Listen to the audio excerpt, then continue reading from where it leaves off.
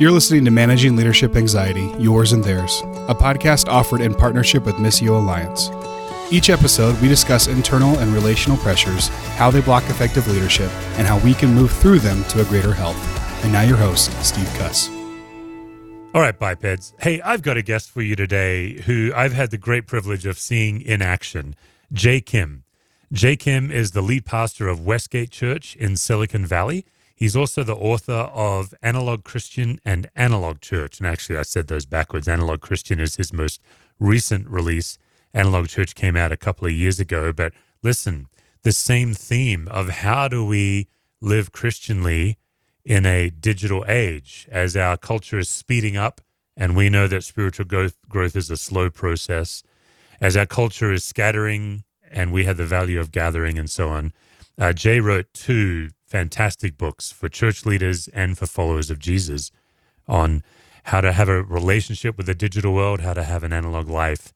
And then most recently, he contributed to Red Skies, which this is obviously a Missio Alliance podcast, and a lot of the Missio crew are contributing to that book. But the reason I'm excited to talk to Jay is I know him. I got to spend some time with him. Jay was very kind to tolerate my jet-lagged ways. I'd just gotten back from a almost 40-hour trip to the remote part of Western Australia and had dinner with Jay and some of his friends, and then spent just a fantastic day with some area pastors that Jay hosted and then also some of his team. And but Jay, before we get to you, let me just say, this sounds, I don't know, presumptuous maybe of me, but I'll say it anyway. I now have the bewildering privilege of traveling the world and peeking behind the curtain of church leadership. I never imagined that this would be my life, but this is the world that God's opened up that I'm stepping into. And in a day where church leaders are so suspect and so many well-known church leaders hitting the headlines for all the wrong reasons, I just want to say my predominant testimony is I run into phenomenal church leaders. That's my predominant testimony. People you've never heard of, guys. People who don't make the pages. Their churches aren't big enough. They haven't sold the big books. And I don't say that cynically. I know some large church pastors who are phenomenal. And by large church pastors, I mean the pastor himself or herself may or may not be large, but the congregation indeed is. Anyway, Jay Kim is one of those pastors who I'd gotten to see up close. As a systems theorist, it doesn't take long for me to see when a culture is generally healthy or when they're generally not healthy. And so getting to know Jay's team as well, seeing these healthy relationships. The other thing I love about Jay that we'll be getting into is he is recently a lead pastor, and some of my favorite people to talk to are fresh lead pastors because it's terrifying being a lead pastor nowadays. So, Jay, with that introduction, welcome to the Managing Leadership Anxiety podcast. I'm really glad you're with us. Oh, thanks so much, Steve. Yeah, you're a hero to me in many ways, so this is an honor to be on with you. Oh, great, man. Me too. All right, let's get into the analog books that you wrote, because it is fascinating that you live and breathe and pastor in Silicon Valley, and maybe that's one of the reasons that you chose to focus on the analog life. Tell us what brought both of these books to life, first of all. Yeah, like you said, I live and serve in Silicon Valley. I've been here basically my whole life. I moved here when I was 4, so I've been surrounded. My mother and I, single mom, only child, we lived with my uncle and my aunt when I was a kid all the way through most of elementary school. And my uncle worked at IBM, and he was, I don't remember exactly what he did. I think he did hardware stuff. But so we had these old IBM computers in the house all over the place. And I remember as a child having a real fascination with it. I mean, it was just mesmerizing. Yeah. And I don't think that ever went away. And then just by sheer proximity, the gift of living in this beautiful and strange place I call home, I've been surrounded by tech people. And now the church that I serve is chock full of people who work at Apple and Google and Facebook, Meta, men and women who are making the stuff that are so pervasive and ubiquitous. And I'm trying my best to serve them and shepherd them as their pastor. So I live at this intersection where we have a lot of conversations about their formation into Christ-likeness as they create stuff that's unleashed into the world that is seemingly doing all sorts of strange things to people formatively, and so that has thrust me into both an inner dialogue and a public dialogue about how technology is forming us and why that matters. So that's really where, some of the work came from. Yeah, what I really appreciate about your work, Jay, is obviously you are uniquely qualified to speak to us because of your leadership context, but you're not making a case for an Amish existence or a Dead Sea, kind of existence. You're actually looking at an integrated life, but you do have, I would describe it reading your work, you have high suspicion of some of the impulses and momentums of our culture. I wonder if you'd just give us one or two of these momentums that you see pulling us along, and then what's the contrasting gospel call? Yeah. Well, this isn't original to me. A lot of people have said this already, and I think a lot of people know it, but don't sort of intrinsically embody how significant this reality is. But digital technologies in particular are not neutral. They are non-neutral technologies. Now, on the one hand, we have power over any technology. So if you put a hammer in my hand, the reality is I have power over that hammer. I can use that hammer to build something beautiful that brings good into the world. I can also use that hammer to break someone's car window and steal their things, So the power is in my hands. The tool itself, maybe one might argue, is neutral. The difference with digital technologies is that inherent in its design is a desire to lull us into a sort of constant ebb and flow that keeps us scrolling and clicking and liking and sharing, because that's the business model. Now, I don't say that as a critique.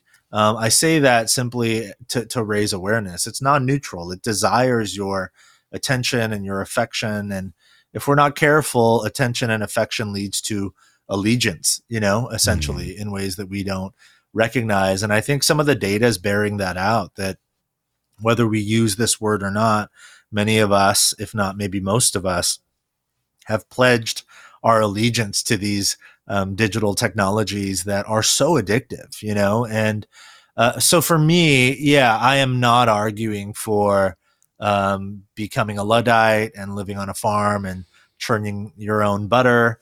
Although, if that's what you want to do, sounds like a beautiful life. But that's not the argument.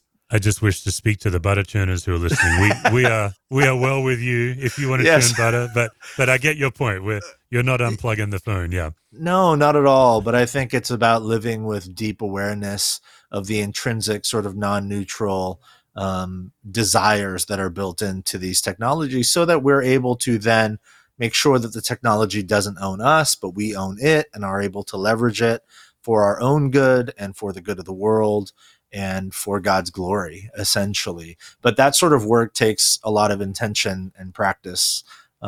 James K. A. Smith talks about how human beings are liturgical animals. And he says we live leaning forward.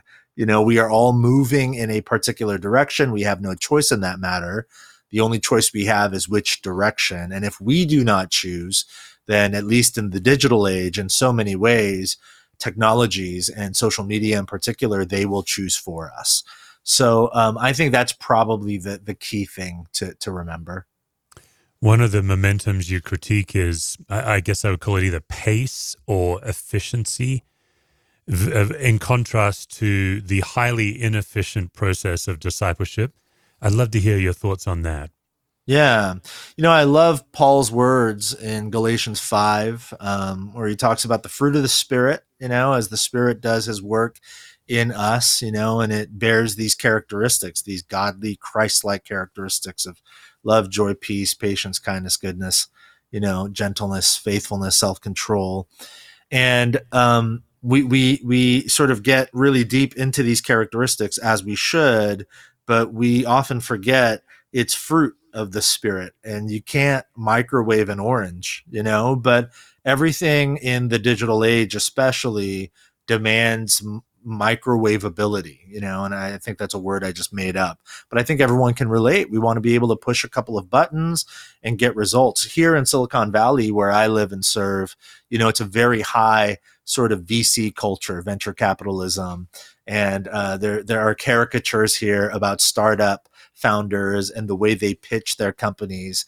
And it's a caricature that's sort of accurate, but every sort of startup pitch to a VC is couched in spiritual language. It's almost always about how this particular product or technology is going to, one of the cliche words is disrupt the industry. It's going to change the world. It's going to change how people fill in the blank forever. That's the sort of language that's so pervasive, not just here, but I think in culture at large. And if you read between the lines of that, essentially what you are pitching is that you have found a 2 to 3 step process that will upend everything. And that's quite attractive. It's very flashy. It's spectacle. It's like, oh my gosh, this is the next big unicorn. We're going to get to $1 billion valuation in 6 months. That's the sort of language we use. And if we're not careful, I think for followers of Jesus, that sort of mentality can seep into our spiritual lives, where we are looking for the unicorn. The sort of 3-step, 6-month, I'm going to get to $1 billion spirituality. And man, I'm all in. This is, one of the reasons why how-to books are the best-selling books in any, bookstore or on Amazon. It's like we're all looking for those steps. But to me, it's striking that, the scriptures seem abundantly clear. The life of formation into Christ likeness is literally going to take a life. It's going to take the entirety of your life, and it's about slow and steady. It's not about speed. It's not about efficiency. It's actually grossly inefficient, ineffective. I've got this little, I've got this little planter box in my backyard that my mother, who's a great gardener, she helped us set up. And I just remember the day she helped us set it up. My daughter, who was about 5 at the time, she came out and she saw her grandmother setting up the, putting the soil in and all of that. And she ran off to play with her little brother. And she runs back 10, 15 minutes later. And she's like, she calls grandma Hami, which is short for Haimani in Korean. That's grandmother. She says, Hami, where are the tomatoes? It's been 10 minutes, and what she doesn't know is that's not how it works. And that's me so often. I am so often, God, where are the tomatoes? Where's the fruit? And all the while I am forgetting that beneath the soil of my life, in places and in ways that I cannot see, if I am faithful, God is doing a slow work. And so we need to go at that pace. I wish I could remember the author where I read this, because it's not original with me, but it's profound. He just wrote, it was some devotional book I was reading, and he said, look, the fallacy of fruit is that we think it's year round, but actually it requires 3 seasons to get the 4th season of fruit. It requires dormancy. Yeah. And so he was then saying, therefore, if your life is not always fruitful, it does not automatically mean that you're missing God. It might be that you're in a pruning season, a dormant season. And I found that to be really helpful, because I do think, Jay, in our rapidly efficient culture, Christians do carry a high level of shame that we're not as far along as we thought we should be by now. What's your take on that? I agree totally. Parker Palmer, in his book, A Hidden Wholeness, he has a whole section where he talks about seasons. And we all want to get to spring, where we can see, the color come back to the trees, and then summer, where we bask in the warmth of, God's goodness in our lives, and we can feel it on our skin. But he also talks about fall, where things get dormant and the leaves begin to fall off the trees. And then he talks about winter that feels like death. And he talks about how it's cyclical, just like you're saying. It's just this constant ebb and flow throughout life. And what I have found in my own life, Steve, much of it, credit to people like you who've helped me put language to some of the stuff that I've felt, and naming some of these things that really are lies, that tell me, well, you're failing. How come you're not the spiritual giant that he is or she is? How come you've been a follower of Jesus for 20 something years, and yet here you are, you're still struggling with X, Y, and Z? How dare you presume to be a pastor of people? All of those sorts of lies that get whispered almost constantly. What I have found to be so helpful is that sort of visual of seasons. and that it's so interesting living here in California. We don't really have seasons. Right. And so when I go out to places like Colorado, or I'm going to Chicago in February where there will be snow, and those people don't like you. If they're inviting you in February, they don't have any respect for you at all. That's right. Yeah. That's right. I should call them and say, what's up with that? But yeah, it's interesting when I go to other parts of the country and I see seasons, there's something in me that says, oh man, it's easy for me to say because I live in the warmth of California all year round, but there is a part of me that's like, I kind of wish we had seasons, and, so I share that to say there is a beauty in the rhythm of life. We just need to begin to see it, I think, for what it is, that none of the seasons stay forever. That means winter won't be here forever, which is quite hopeful, but also means summer will not be here forever either, which on one hand maybe sounds sort of depressing, but on the other hand, it actually is, it's quite life-giving. The darkness of winter juxtaposed against the brightness of summer, in many ways, it just is a reminder, man, you are alive and life is a gift, and this is how life works. And Jesus himself lived through seasons. He had the highest of highs of entering the city with the jubilation and applause of the people. And then shortly after that, he had the lowest of lows, the winter of Gethsemane, where he's like, take this cup from me, and then resurrection, So I think that reminder has been really helpful for me to know that God is in it with me through every season. And that's the only steadiness I need. We're going to move on to talk about leadership transition, because that's something that you're still in many ways still in. But before we do, Jay, just a reminder to my listeners, Jay's 2 books on this topic, Analog Church and Analog Christian. Just a quick word. Analog Church, I think every pastor I'm talking to is trying to figure out post-COVID church expression. It's complicated. So much has changed. We're all trying to figure it out. It feels to me like we're all in a bit of a hangover, trying to get clarity on something that's foggy.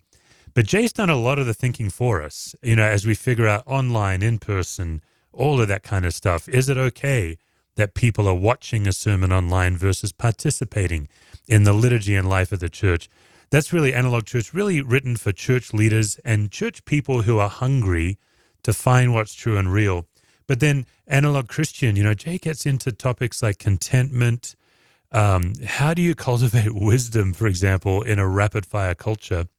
Jay himself is a dad, and every parent I know is asking these questions as well. How do we help our kids navigate their technology? So just wanted to let you guys know that there'll be links in the show notes for you to explore Jay's books.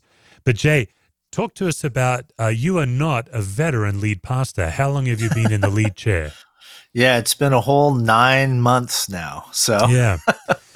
So let's start with this. I've had also the privilege of not just spending time with you, but also your predecessor, Steve.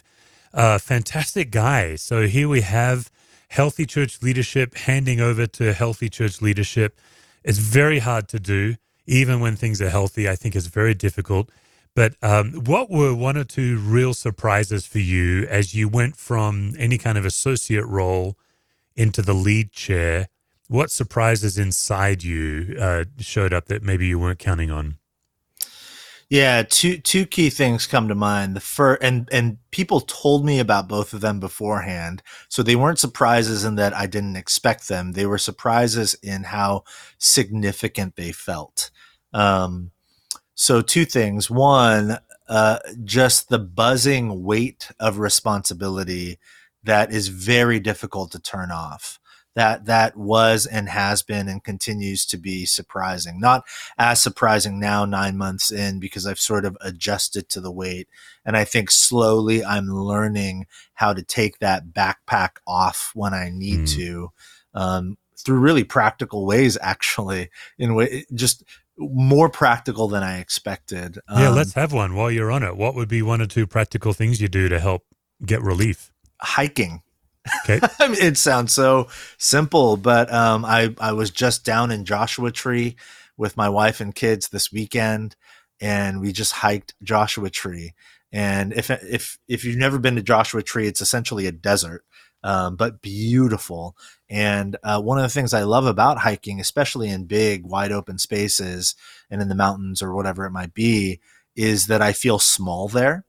I feel simultaneously small, but so seen and significant because I'm not working, I'm not creating anything, I'm just breathing, and I'm enjoying the gift of either friends I'm hiking with or my family. We take our kids on short hikes almost every Saturday, and I feel very human, and I feel very much with God. And it feels like in those moments, that backpack of leadership, I'm able to take it off. And because I feel small in these environments, and maybe this is just my personality, I often think when I hike, especially when I was at Joshua Tree, I just thought, this desert and these rocks have been here who knows how many years. And if I'm lucky, I'll be here on this side of eternity, maybe another 40 years, I mean, and yet God has been faithful. He was faithful long before this desert existed, and he will continue to be faithful long after this desert is gone. Certainly my life has ended. And there's such a comfort in knowing that, in my own smallness, the problems get small with me. And so that's one thing, but that was surprising. Just this constant sense of, oh man, there is a gift of leadership here I have to steward, and the weight of that has been surprising.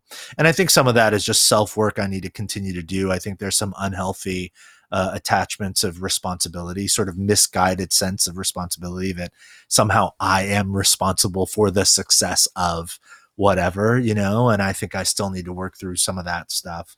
The other thing that's been surprising is I have an interesting story here. I was on staff here for several years, and then I left, and then I came back to take the lead role to begin a succession plan.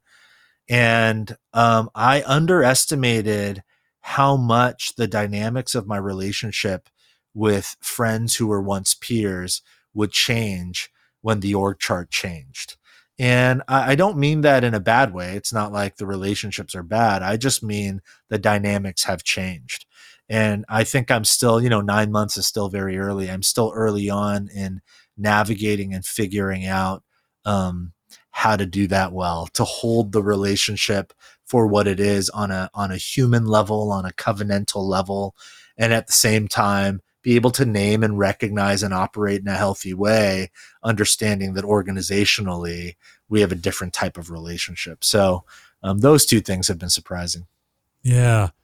Two questions. First one's a whimsical question, then a serious question. The whimsical question, when you go to Joshua Tree, is it mandated to play U2? Is it optional? What's your thought there?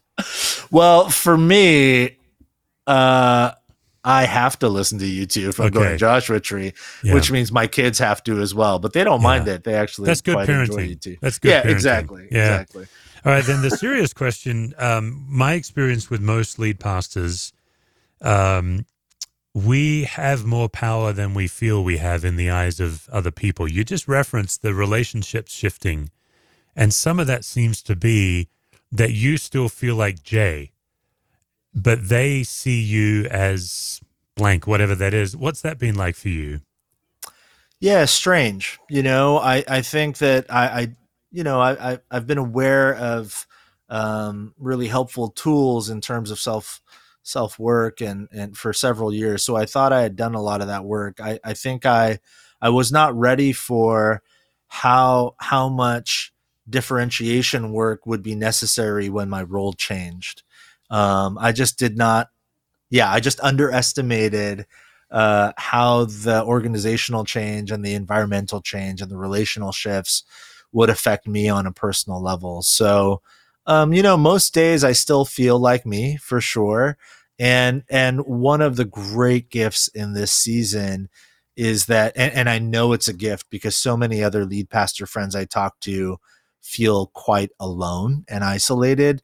I will say, I think one of God's great graces in this whole transition for us is that I don't feel alone. You know, when you were here with us, we went to dinner with a couple of guys on our directional team. And I think I told you at that dinner, man, I trust these guys and I feel so in partnership with them, as well as several others, as well as my predecessor, who is also my pastor and my mentor. He's such a sounding board. So I don't feel alone. And I think that's the way God has helped me navigate this season. But yeah, in terms of the power differentials, it's interesting. You know, we've gotten to know each other a little bit. So you probably recognize this about me. I'm not the classic sort of traditional caricature of the strong type A driver, my way or the highway type of leader. That's just not my personality. And I'm trying really hard to just honor that. God's made me this way. I don't need to be that person.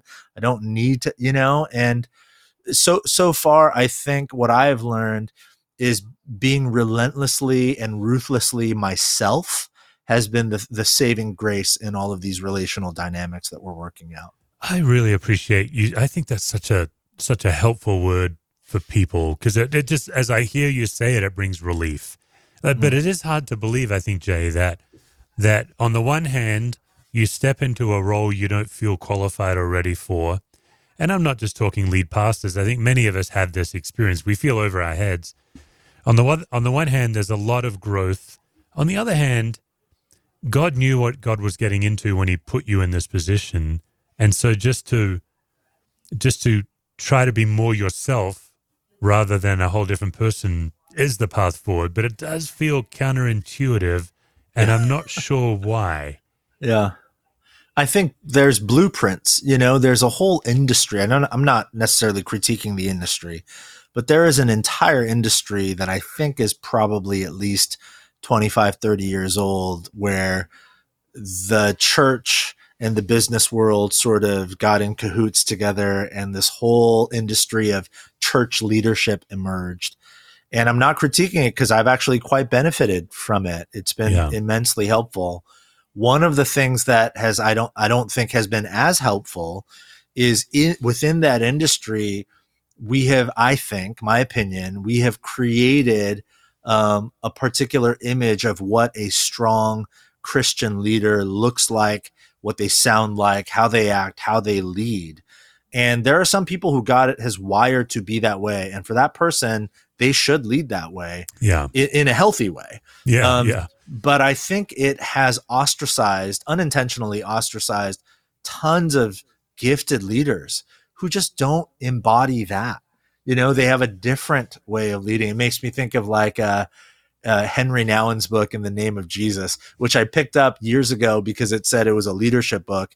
And then I read the book, and I remember the first time I read it, it's a thin little book. I remember thinking, this is a great book, but it was a lie. This is not a leadership book. And then I read it again a second time, and what I realized was, it's not a leadership book in the Christian leadership industry complex, but this really is a leadership book, and it's a leadership book for people like me, you know, is what I felt. So I think that's some of what's going on. I don't know that for sure, but that's kind of my sense. And again, you know, your work has been so helpful, I think, for leaders like me to be able to name things and to say, I don't have to be someone else to say yes to God's calling, you know, on my life, and to be faithful to that. Yeah, a dear friend of mine named Jeff Surratt, probably a lot of our listeners know Jeff. He lives just down the road. He's a huge force of encouragement in my life, Jeff and his wife, Sherry. In fact, while I'm doing shout-outs, they are the reason I got published. They really opened a door for me. But he's playing with starting a serious thing called the Good Enough Pastors Club. And it is kind of getting to what you're talking about, because there's not enough of those classic stereotypical humans to fill our churches. And so then the rest of us are misfits, but we're actually the majority. The misfits in this case are the majority population, which, to your point, does not dismiss that type of leader. It's just, making room for every tribe and tongue and nation, right, to be able to open the word and share it with people and shepherd. It's a real challenge. How's your pressure on preaching, Jay? How are you doing? That was another challenge I faced when I stepped into the lead role. in my case, this may not be the same with you. I was the primary teacher. That's all we could afford. We're a church of 140. We could afford one person. And so I was doing 45, 48 weeks a year in those early days. And I was so terrified I'd just run out of things to say. How are you doing 9 months in with your preaching load? Yeah, we there's a great privilege that a benefit I enjoy here. We have a fairly decent bench of teachers. It's not really a bench, it's a rotation. So I teach about 30 times a year, and that's just the perfect sweet spot for me. 27 to 30 times a year. I need more time to prep. It's sort of the way I'm wired. I can't go every week. I can go several weeks, back to back to back, but I need a couple weeks beforehand. So, but we've got some great teachers here. We're a multi-congregational church, but we have live preaching at all of our congregations. So we intentionally try not to build around one voice, but a plurality of voices. So I benefit from that. As far as I love that, the Good Enough Pastor Club. I just love that title. I struggle with that in so many ways, particularly in leadership ways, maybe because I'm new to it, but maybe because I've been preaching regularly for, 20 years or something in some form or fashion. I feel fairly comfortable. I still struggle with oh gosh, that sermon was a dud. But for the most part, I feel fairly comfortable at this point. Our mutual friend, John Ortberg, tells this story about Dallas Willard preaching at his church years ago. And John says that the sermon was not good. I mean, it was just blatantly not a good sermon. And he tells the story about how John, and Dallas are walking in the parking lot to go to lunch afterwards. And Dallas is smiling and he's humming this old hymn. And John looks over at Dallas, and they were good friends. And he says, Dallas, how are you so happy and chippy? Like, that sermon was bad. How are you so upbeat? And Dallas said something to him. He said, John, if I've been faithful to do the work and prepared and did the hard work and gave it my best shot, then the moment I speak the words in a sermon, it's like a helium balloon. The words are spoken and I just let the balloon go, and the Holy Spirit will use it to do whatever he wants to do. It's not mine to own anymore. And I remember John telling that story many years ago, and it's always stuck with me. So I almost literally, every time I preach or speak anywhere, I try to visually imagine, Lord, this is yours. I did the work. I was faithful. I tried to be faithful. And now I release it. It's not mine. It's yours. And it's going to do what your Spirit wants to do in people's lives. And if that's a life-changing thing, I know that wasn't me. And if it's just something small, that wasn't me either, And so that's been really helpful for me. That's so good. I first heard that story before I was the lead pastor. I remember being blown away by the idea. I believe Willard actually even said, or maybe John turned it into a teaching and said that he trusts God with the outcome. He does the preparation, and then God's role is the outcome. Yes. But it wasn't until years into being a lead pastor that I practiced it. I know I've shared at your gathering when I intentionally preached a bad sermon on purpose. Yeah. That experience was largely inspired by that story. When I heard that story, I thought, I'm not living that way. That sounds like good news. What I heard in that story was, there's gospel there. There's good news. I want it. There's freedom there. And so that was what actually led me to preach a terrible sermon on purpose, is to break the pressure of outcomes. And I do the same. It's just not on purpose, so it's not as cool. Well, I've done more than my share of those. How many times have my congregation said, "Well, he's really trying. Bless him. He's a nice guy. You know what? He's a nice guy." Let's try next week. Yeah, the grace of God. Jay, we could kick around a lot of things. I do want to take the opportunity to learn from you. I'm a majority culture white guy, because I wasn't sure that you knew that, so I just thought I'd point it out. Because that's what we do. We explain obvious things, right? You come from an Asian culture. Yeah. What is something from an Asian background, a non-majority culture, that you would like someone like me to know that I may or may not know? Yeah. For me, coming from a Korean American background, I actually was born in Korea and moved here to California when I was 4. So I remember because my mother was a single mom and she worked 2, 3 jobs at a time. I stayed at home with her sister, my aunt, and my aunt only spoke Korean. She didn't speak English. So for the first year and a half or so, I was just home speaking Korean. So when I went to first grade, I spoke no English. So, for through first grade and a part of second grade, I was in ESL, English as a second language classes, and totally sort of marginalized, no friends. And, you know, what I've discovered through counseling and therapy over the years is if I am not careful, much of my work can be driven by a continued desire to prove my doubters wrong. You know, in my most unhealthy moments, I can get up on a stage and talk for 40 minutes and have people's attention. And deep down inside, what I'm not doing is trying to help them. And instead, what I'm doing is remember all those kids who made fun of me because I didn't speak English. Look at me now. People pay me to speak English, that sort of thing. And by God's grace, a lot of that stuff has been worked out, but some of those things are still there. I share that to say, even for minority culture, men and women, even if they weren't immigrants necessarily, I think that sense of needing to prove ourselves is deeply embedded in just the reality of being a minority culture individual.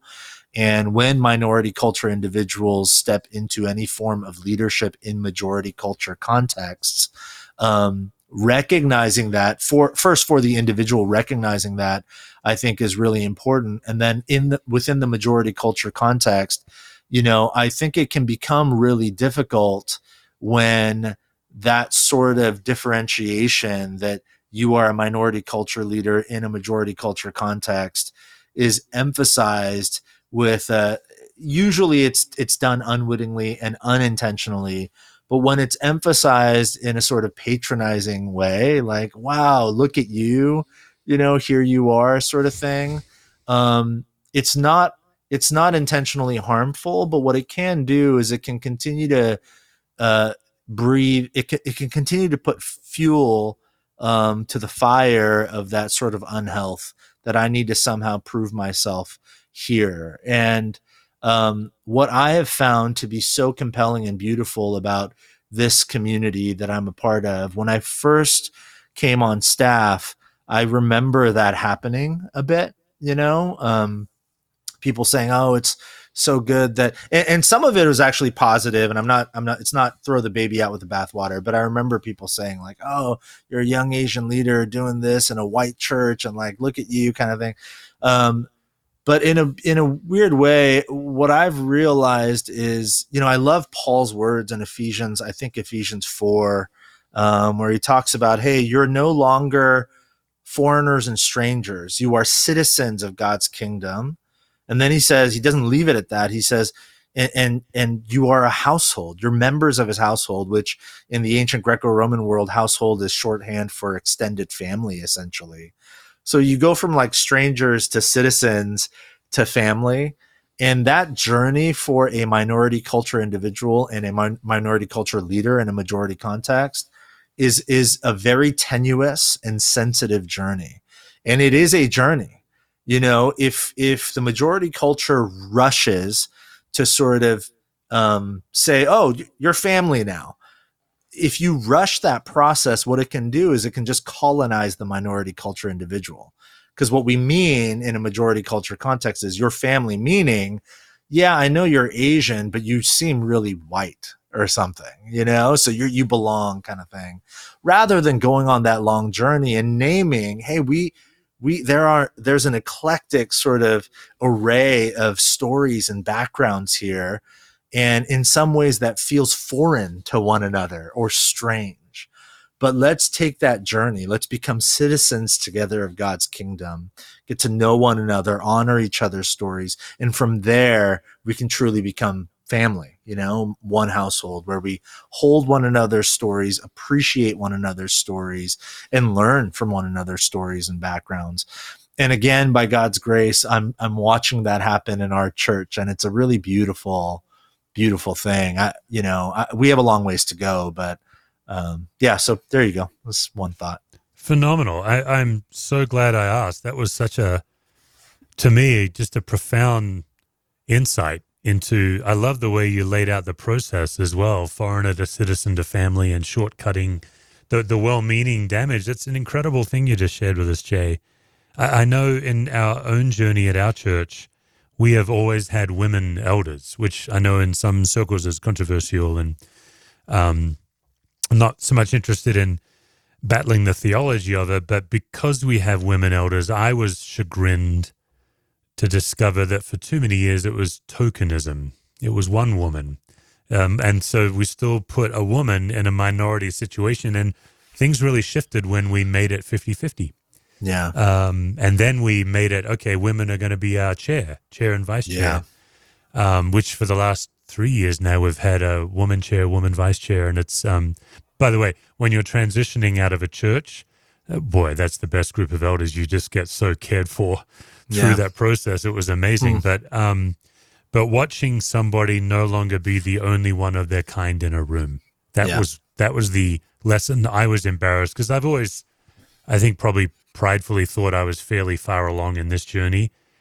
I had a profound experience with a black seminary professor in theology. He took a look around our class one day and he's like, well, I tell you what you don't need is another book written by a white guy. And so we spent our whole year in non-white theology. It was that was in the 90s, and he introduced us to privilege. I'd never heard of it, of course. But even so, my recent lesson of, anytime anytime the minority is still the minority in the room, all of those dynamics are at play. Yeah. Let me just pick your brain, Jay, on deference. That seems to be another challenge, particularly in Asian culture. Would you say that's true? Yeah. Talk to us about deference, what it is, and the problem with it. Yeah.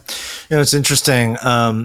In Korean in particular, there's something called, I'm so bad at Korean, but there's something called 존댓말, which is a different way of speaking to an elder. So it would be just ridiculous for me to go to even a stranger who's a Korean man or woman, and if I spoke to them in a particular sort of parlance that wasn't 존댓말, it would be so utterly rude and unacceptable culturally. So even inherently in the language, there's this sort of built-in deference based on a variety of things, age and a number of other things as well. And I think in Eastern cultures in general, so my wife is Chinese American. In Eastern cultures in general, there is a sense of honoring the elder, and not necessarily intentionally shaming the younger, but sort of putting them in their place and making sure they earn their stripes simply by number of years and all those sorts of things. So it's been quite interesting for me on a personal level. My predecessor is 24 years older than me. He also is, has been a mentor. I consider him my pastor. That dynamic for the last 9-10 months especially has been really beautiful, but really strange, very unique. And I realize a lot of it is it's just inherently built into, I think, like my DNA, my body and bones, because of my culture and the way I grew up. And I do think that there is a sort of beauty in that. All of the sort of books I read about leadership transition and succession in churches, all of the advice and wise counsel we received from people, one of the things they told us was the incoming lead pastor has to honor the outgoing lead pastor and their spouse. And I remember people in meetings telling me that with such seriousness in their eyes, like, Jay, you've got to get this. I don't think you understand. And I remember thinking back, like, no, I mean, we can stop talking about it. That was my plan. It's not hard for me to do. One, it's easy for me to do because I genuinely love and admire my predecessor. But even if I didn't, it wouldn't be hard for me to do. We're like, I get it. But I think it's because there wasn't an understanding that in my culture, that's just so inherent. Now, that's a good thing in a transition season like this. Where it can get bad is, and I wrestle with this sometimes, I will still, often make a decision or say something in all staff meetings. And I have actually, this is confession time, I've actually found myself going to my predecessor and asking the question, hey, was that okay? And there's a healthy way to do that. If it really is just sounding board, like, hey, any thoughts on maybe ways to improve? Just, your opinion would be helpful to me. But I found myself also sort of deferring in ways that maybe I need to continue working through in order to just fully be myself, like we talked about earlier, and know that I don't need his approval or anyone else's approval to affirm that God has called me to do what he's called me to do. And I think there is a difference, I think wise counsel is always prudent. It's always wise. And being open to sage advice is always a good thing. But it can get unhealthy if I defer too much and it becomes a sort of approval mechanism. I've got all sorts of other issues as well. I mean, I grew up without a father. And so sometimes I can see my predecessor as a father figure in my life. And that can get very strange. And I need to work through some of that stuff as well. But I appreciate that you asked that question. I wish I had something better to say. I think it's something I'm still sort of working through. And yeah, being aware of it.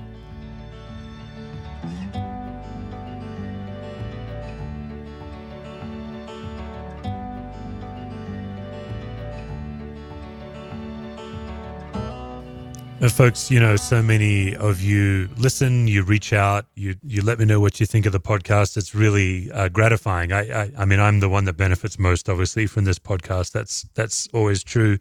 But if you want to take a step further, the three tools we offer kind of in a Goldilocks form of budget. Obviously, the podcast is free.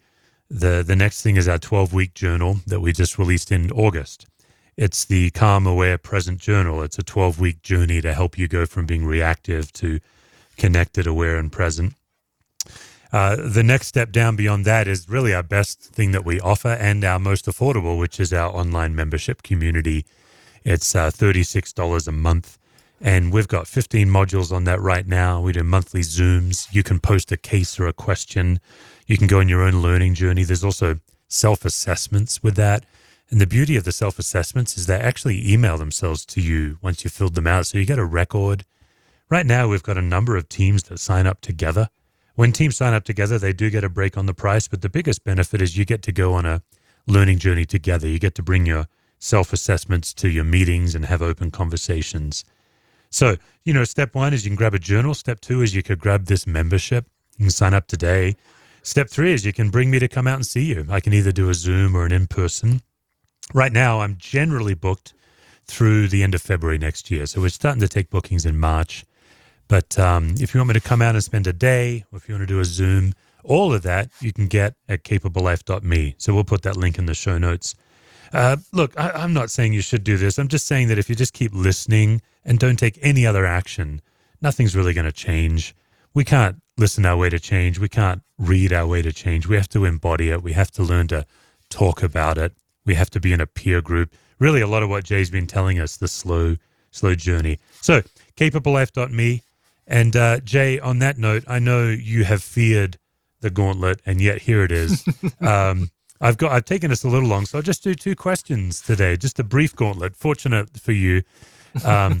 Question number one: what would be one of your top sources of leadership anxiety right now?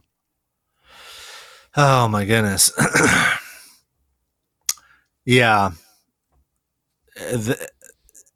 The I think far and away the top source of leadership anxiety for me right now, it sounds so simplistic, but it's just true and real about me, is that I have a lamp and not a flashlight, and I will never be given a flashlight, meaning I don't see myself as a visionary prophetic leader. I don't see myself as one, I read people and listen to them on podcasts. I, read a book by Mark Sayers and that sort of imposter syndrome, begins to seep in. I'm like, well, I can't see the future the way Mark can, even though inherently, like intellectually, I know, well, he doesn't really see the future either. He's just a smart guy reading the tea leaves and doing his best. But I start believing those lies. And I think that's the thing that causes me the most anxiety is I sense a calling to steward and shepherd a congregation and a staff that is looking to me, I think, in some ways to lead us. And I'm holding this little lamp and I can see 2 steps in front of me. So getting comfortable with leading that way has been difficult. And it causes me a lot of anxiety that I need to work through. All right. Final simple question. John says, perfect love casts out fear. So when in your life recently have you felt most fully and completely loved? Well, we talked about it already. It's a snapshot into the moments I feel most loved. But this past weekend, chasing my son as he's jumping rocks at Joshua Tree, fearing for his life because he doesn't know that on the other side of that rock is imminent death. I just felt so deeply the love of God as I considered the gift of my wife and these 2 little lives that we've been given. I felt so loved by my wife and by my children. And again, I've said this already, but it's in the smallness that I feel so loved. It's just in recognizing how small I am and the tiny little speck, the small little blip that is my life in the long overarching history of God's story, God's unfolding story, and yet to know that God sees me, right there in that moment, that he is delighting right alongside me, that the warmth of that Joshua Tree sun is like the warmth of God's love over me and my family. I just felt so loved in that moment. I can feel it now, even just talking about it. It's hard not to get emotional. And I think I felt so loved because I felt so free, and free from the burden and the stress of the lie of responsibility. What you said earlier, I've read that Dallas Willard quote as well, that the outcomes are not up to me. They're God's, all I've got to do is be faithful. And so I feel so loved in those moments when I feel really small, but seen. Jay Kim, thank you so much for joining me. I've been looking forward to hosting you on the show, and you've given us so much to chew on here. So thanks for indulging as I took us on all these different paths. I really appreciate you joining me. Oh, thank you so much, Steve. Really appreciate you, and so much love for you.